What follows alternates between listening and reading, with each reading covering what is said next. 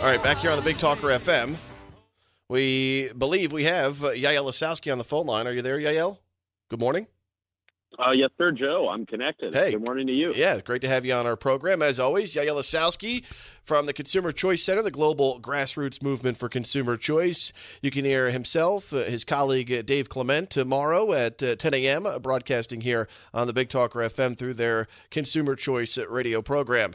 All right, Yael, what has caught your attention in the news over the last week? I know, obviously, coronavirus topping the headlines nationally, globally. Super Tuesday in the rearview mirror here in the Tar Heel State, elsewhere. And I know that you are versed and love talking and discussing our antiquated ABC and liquor laws here in North Carolina. So where do you want to start with this morning out of those three topics?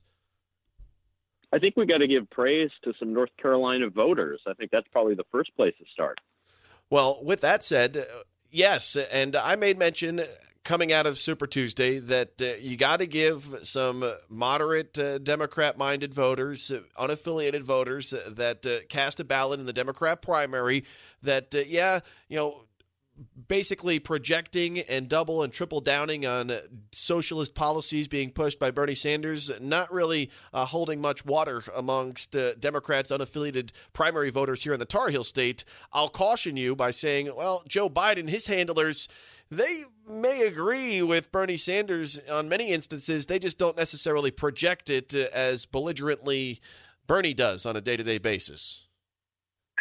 That's a fair point, Joe.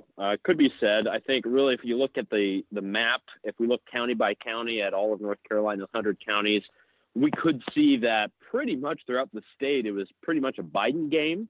Bloomberg was able to pull in some votes. Sanders was able to get some of the college areas and some of the bigger towns and cities. But really, it was Joe Biden's game from the very beginning. When it comes to the ideas, I don't think it was particular ideas that a lot of people were sold on for Joe Biden. I think it was really just looking back on his creds. He's able to come to North Carolina and say, look, I was vice president under Barack Obama. We had a good time. Times were good. Don't you want to go back? I think that was kind of the message that Joe Biden was selling throughout his entire campaign. And it seems as if in North Carolina, they bought it. So that's unlike in New Hampshire or Iowa, where you had Bernie Sanders and his cohort at the top of the polls. So it's pretty, I don't know, I have to say it's something good to see that this is why democracy is a beautiful experiment. It's why democracy is something that we should be fighting for every day, because this is when ideas are put on trial. And I think North Carolina voters, specifically in the Democrat primary, they did their duty, they did their job, and it looks like we got a bit more of a clear idea of who's going to take over the next Democratic nomination here to go against President Trump. Well, no question the Democrat establishment has jumped on the Joe Biden bandwagon, given the fact that all of the other candidates have bowed out of the race now. It's a two-horse race between the establishment and Joe Biden and, as I call him, Communist Bernie, the nutty professor. And with that said, the next set of primaries, we go up to the Wolverine State in the state of Michigan in the next week or so.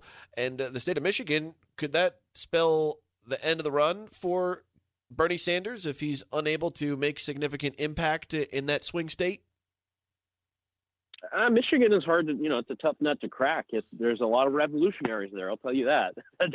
Don't think that there aren't a lot of people who would praise democratic socialism in Michigan.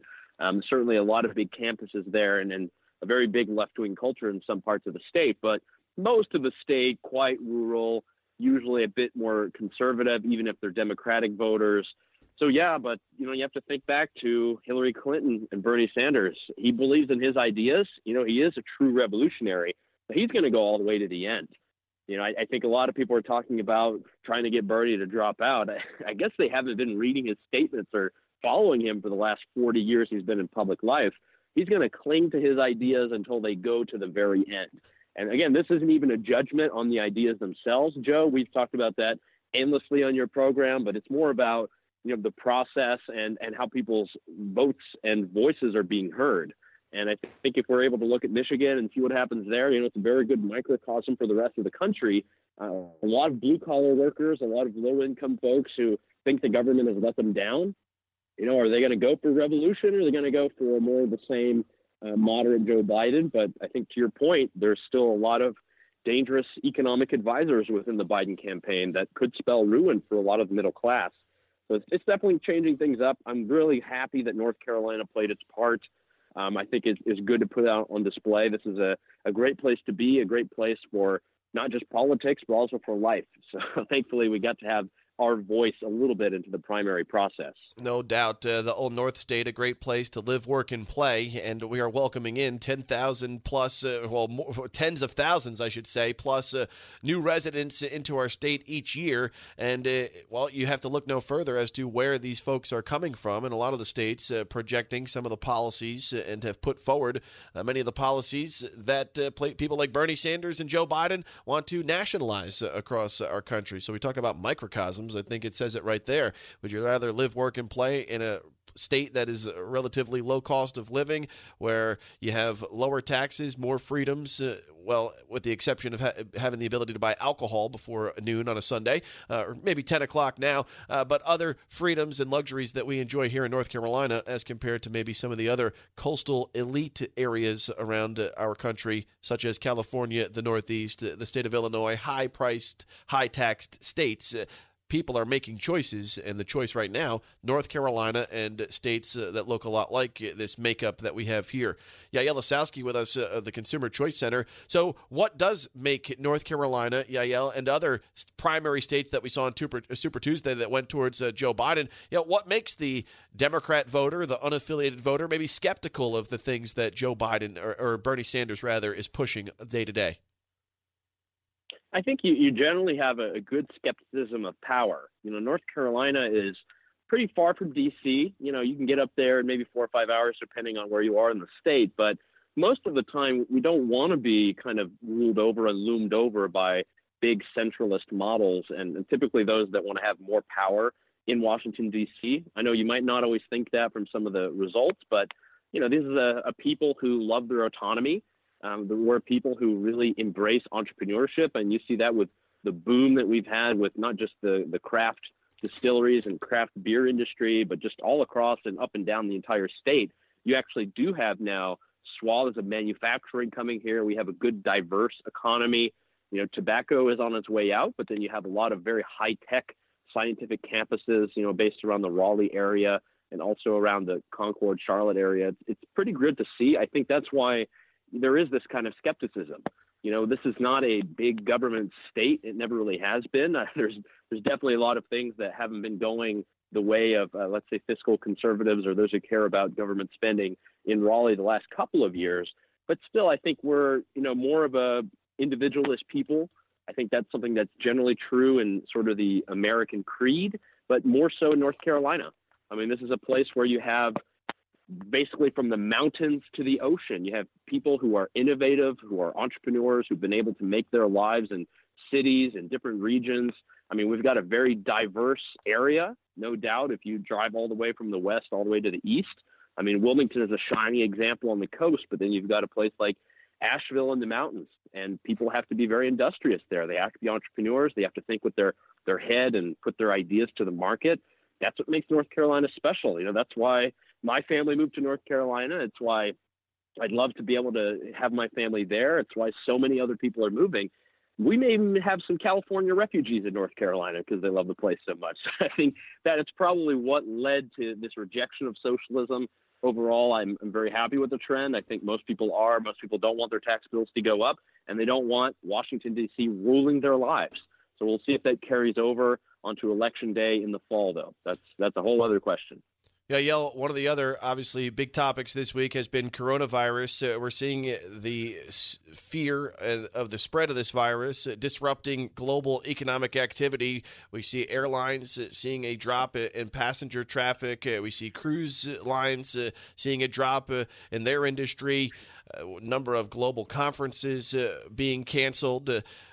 In relation to, of course, the way it is spread here in the United States among the elderly, among people who have traveled to some of these stricken areas around the world, by and large, right now, many of the doctors that at least we talk to say, hey, 98, 90%, 99% of you who are in decent health, who are of a decent age, you really have no fear. Yes, it is a respiratory illness. Yes, you may contract it, but 98, 99% of you are going to be okay. It's those who are dealing with, as they say, underlying health conditions, the elderly, similarly to how the flu affects many of us across the country on a annual basis. I want to get into maybe some tinfoil hat conspiracy type things with you, Yael, since you're such a big fan of the Chinese. You have a soft spot for the Chinese government, just as Michael Bloomberg does with his Chinese propaganda videos that he peddles out on the campaign trail over the last several months.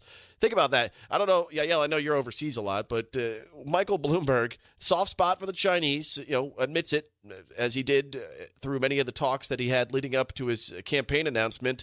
But you look at his campaign ads versus what you see in Mike in real life as compared to his campaign ads sitting in front of the green screen. He's got an image of the American flag, talking to you like a zombie. I said it yesterday. I wouldn't be surprised if someone pulled the zipper down on his body, his face, and then there was like the Chinese spy sitting there. See, got you all.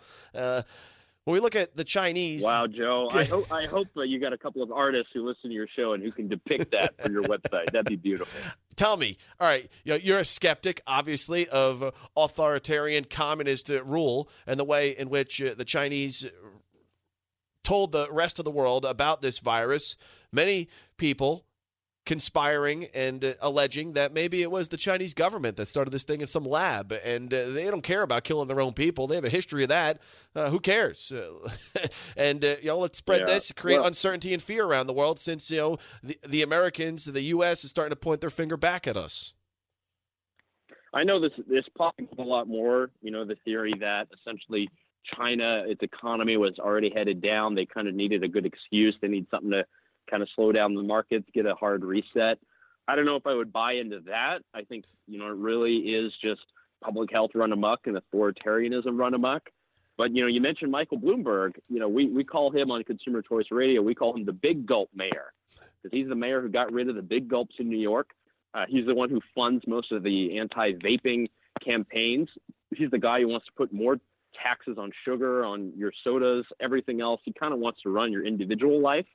And it is kind of a strange resemblance to, the Chinese authoritarian model. I don't want to go too deep down that rabbit hole, but there's definitely been a lot of issues with Michael Bloomberg. He's not really trying to talk about how China has become a much more authoritative regime. It's a place where people are being repressed. And if we look at the coronavirus especially, the latest report, this came from AP, a lot of the Uyghurs, the Muslim minority, they're now being sent into a lot of these factories to work where they've been quarantined and they haven't allowed the Han Chinese to go work. So they're sending in the minority Uyghurs. I guess they're free from the labor camps for a couple of days, and they send them into the big factories so they can make shoes and T-shirts and all the rest. It's kind of getting a bit crazy there. I wish we had a lot more independent reporting on what's happening in China. Wall Street Journal had their reporters kicked out. A couple other institutions have had their reporters kicked out. And then you have people in the West, people in liberal democracies, who parrot that same line, much like Michael Bloomberg. He sees absolutely no reason to be skeptical about China. We, on the other hand, see every single reason to be. That's why, I'm not going to go so far as to draw this big line with red yarn on the map with coronavirus in China, but that is where it started. And, it's been a big boon to authoritarian regimes. The most oppressive places in the world, that's where this stuff is kind of sprawled, and they've been given kind of carte blanche to do whatever they want, which I think is the scarier thing if we think about it. It has nothing to do with the virus. It's everything to do with what the government will do as a reaction. So you kind of have to give praise to some of the governments, like in the U.S. with Trump, or you look in Canada or some places in Europe, they've actually been relatively calm. They're not locking people up and quarantining them like crazy like they are doing in places like Italy and China. But it really gives us something to think about, Joe. And let's not be like this loser up in New Hampshire who admitted that he was infected with coronavirus, and instead of doing the best thing for himself and his community, he decided he was just going to go out and attend business meetings and go against some of the measures and recommendations of doctors after contracting this virus up in New Hampshire. The guy's just going about his daily day. I mean, we talk about morons out there. Well, there's one of them. We feel bad the fact that he contracted this virus wherever he was traveling to, but stay the hell home if you have an illness. That's the flu or anything else. We don't need your germs around us. Yeah, that's true. And this is being heard around the world. I mean, there's a lot of conferences, Joe, that I was invited to, I was supposed to speak at. These things are getting canceled left and right, and people are just going insane. I think it's a total overreaction. We say don't panic. I don't think there's that much reason to panic, at least from a health perspective, as you mentioned, but this is being used as an excuse by anyone to cancel some big event. You have an F1 race that's been canceled. You got big conferences being canceled. I think it's a good excuse. And at the same time, many companies can kind of come out on the stock market and say, you know what, our Q4 numbers were down, coronavirus. Sorry, we won't be making those big numbers we promised you. So expect to see a lot more of that in the news, a lot more blame on coronavirus for everything that you heard of, including why you didn't clean your room. Joe, I'm sure that'll come up in some teenager's essay. And with that, you have spoken, particularly your show last week, at length about the World Health Organization. This is the arm of the UN responsible for getting a handle on global health-related issues, and you made mention that this organization, they've been spending some pretty good dollars at the tunes of hundreds of millions, in fact, on luxurious travel, five-star resorts. They've put a massive campaign together towards the anti-vape movement, yet we have a virus that is truly affecting tens of thousands of people, killing people around the world, yet the World Health Organization has been slow to play catch-up in the way they have addressed this issue. And I would hate to say that this is the first time, Joe, but this has happened before. When we had the Ebola crisis in Central Africa, and I think the last person just passed away from that a few months ago, this ravaged for 6 years. This was insane. It was very intense. And the World Health Organization was very slow to react, very slow to put together resources. They were very, very slow to pack up their suitcase at their five-star resort in the Maldives that they flew on business class to. And this is not, this is us, trying to talk about it as if it doesn't exist. There have been huge investigations by Reuters and Associated Press. The World Health Organization and a lot of the bureaucrats who work there, they spend most of their time traveling around the world on business class seats, going to big conferences, talking up why we need to ban vaping, why we need bigger taxes on sugar, why we need to have some kind of one-payer, single-payer healthcare in every single country in the world. I mean, this is very problematic. And the problem is most people don't know what these organizations do most of the time. These are big, large, bureaucratic organizations. If you fly the UN flag, people assume you're right and you're doing something right. But we have to criticize them. And that's why I give praise to your show, Joe. I give praise to a lot of people who talk about it and discuss it. If our health authorities did the right thing, maybe people wouldn't be so freaked out. Maybe we wouldn't have huge stock sell-offs. Maybe people wouldn't be canceling conferences. And maybe I get to speak at a couple of conferences every now and then, Joe. Maybe that would happen. Market's selling off again here this morning after the opening bell. And with that, call this a transition and a segue, as some people are attempting to counter the spread of coronavirus by making their own hand sanitizer out of rubbing alcohol and aloe. Hey, we love entrepreneurs and those who are going to try and take risks here. But vodka? Well, Tito's, the handmade popular vodka distiller, announced yesterday that they have 40% alcohol content in a bottle of vodka. Therefore, it does not meet the current recommendation of the CDC. So drink the Tito's and don't use it as hand sanitizer. This is the stuff that liquor organizations have to make an announcement on social media telling people not to use their product as hand sanitizer to protect themselves from coronavirus. This is where we're at. Yeah. This is 2020. This is 2020, Joe. Yeah. I mean, look at this. Alcohol is something that, we always talk about, and we want to try to liberalize and modernize our social attitudes. Well, enough Corona jokes you've probably seen. I'm sure your listeners have seen thousands of memes on Facebook. They can tell you the latest and greatest Corona joke tomorrow when it comes to global health. I'm going to tell you, Tito's might not do it, but I know a couple of guys out in the mountains in the western part of the state, their alcohol may, in fact, protect you from coronavirus, the high percentile that they carried into the backwoods, crafting their own taste out there in moonshine country. Exactly. I mean, the moonshine, that's the birth of NASCAR came from moonshine. That's where this big kind of boon to souping up your cars and racing in the mountains happened. That's why people love NASCAR, because it started in North Carolina. This is where we had the moonshine rebels who were carrying this stuff in Prohibition. It's a great place to talk about it too, Joe. Well, and with that segue, you talk often, as we mentioned, about our outdated alcohol laws. So mentioning NASCAR and other big professional sports organizations and leagues, why not jump on this fight to modernize alcohol sales in the way alcohol is distributed across our state, given that it's BYOB to NASCAR races. The NFL loves to poster up any Budweiser and Bud Light advertisements whenever they get a chance. Why are these organizations like the NFL, NASCAR, not jumping behind that effort to modernize our liquor laws? It's crazy. They make a lot of money from it. There's a lot of partnerships, a lot of sponsors. My brother works for the Atlanta United soccer team down there in Atlanta, Georgia, and they got huge liquor partners.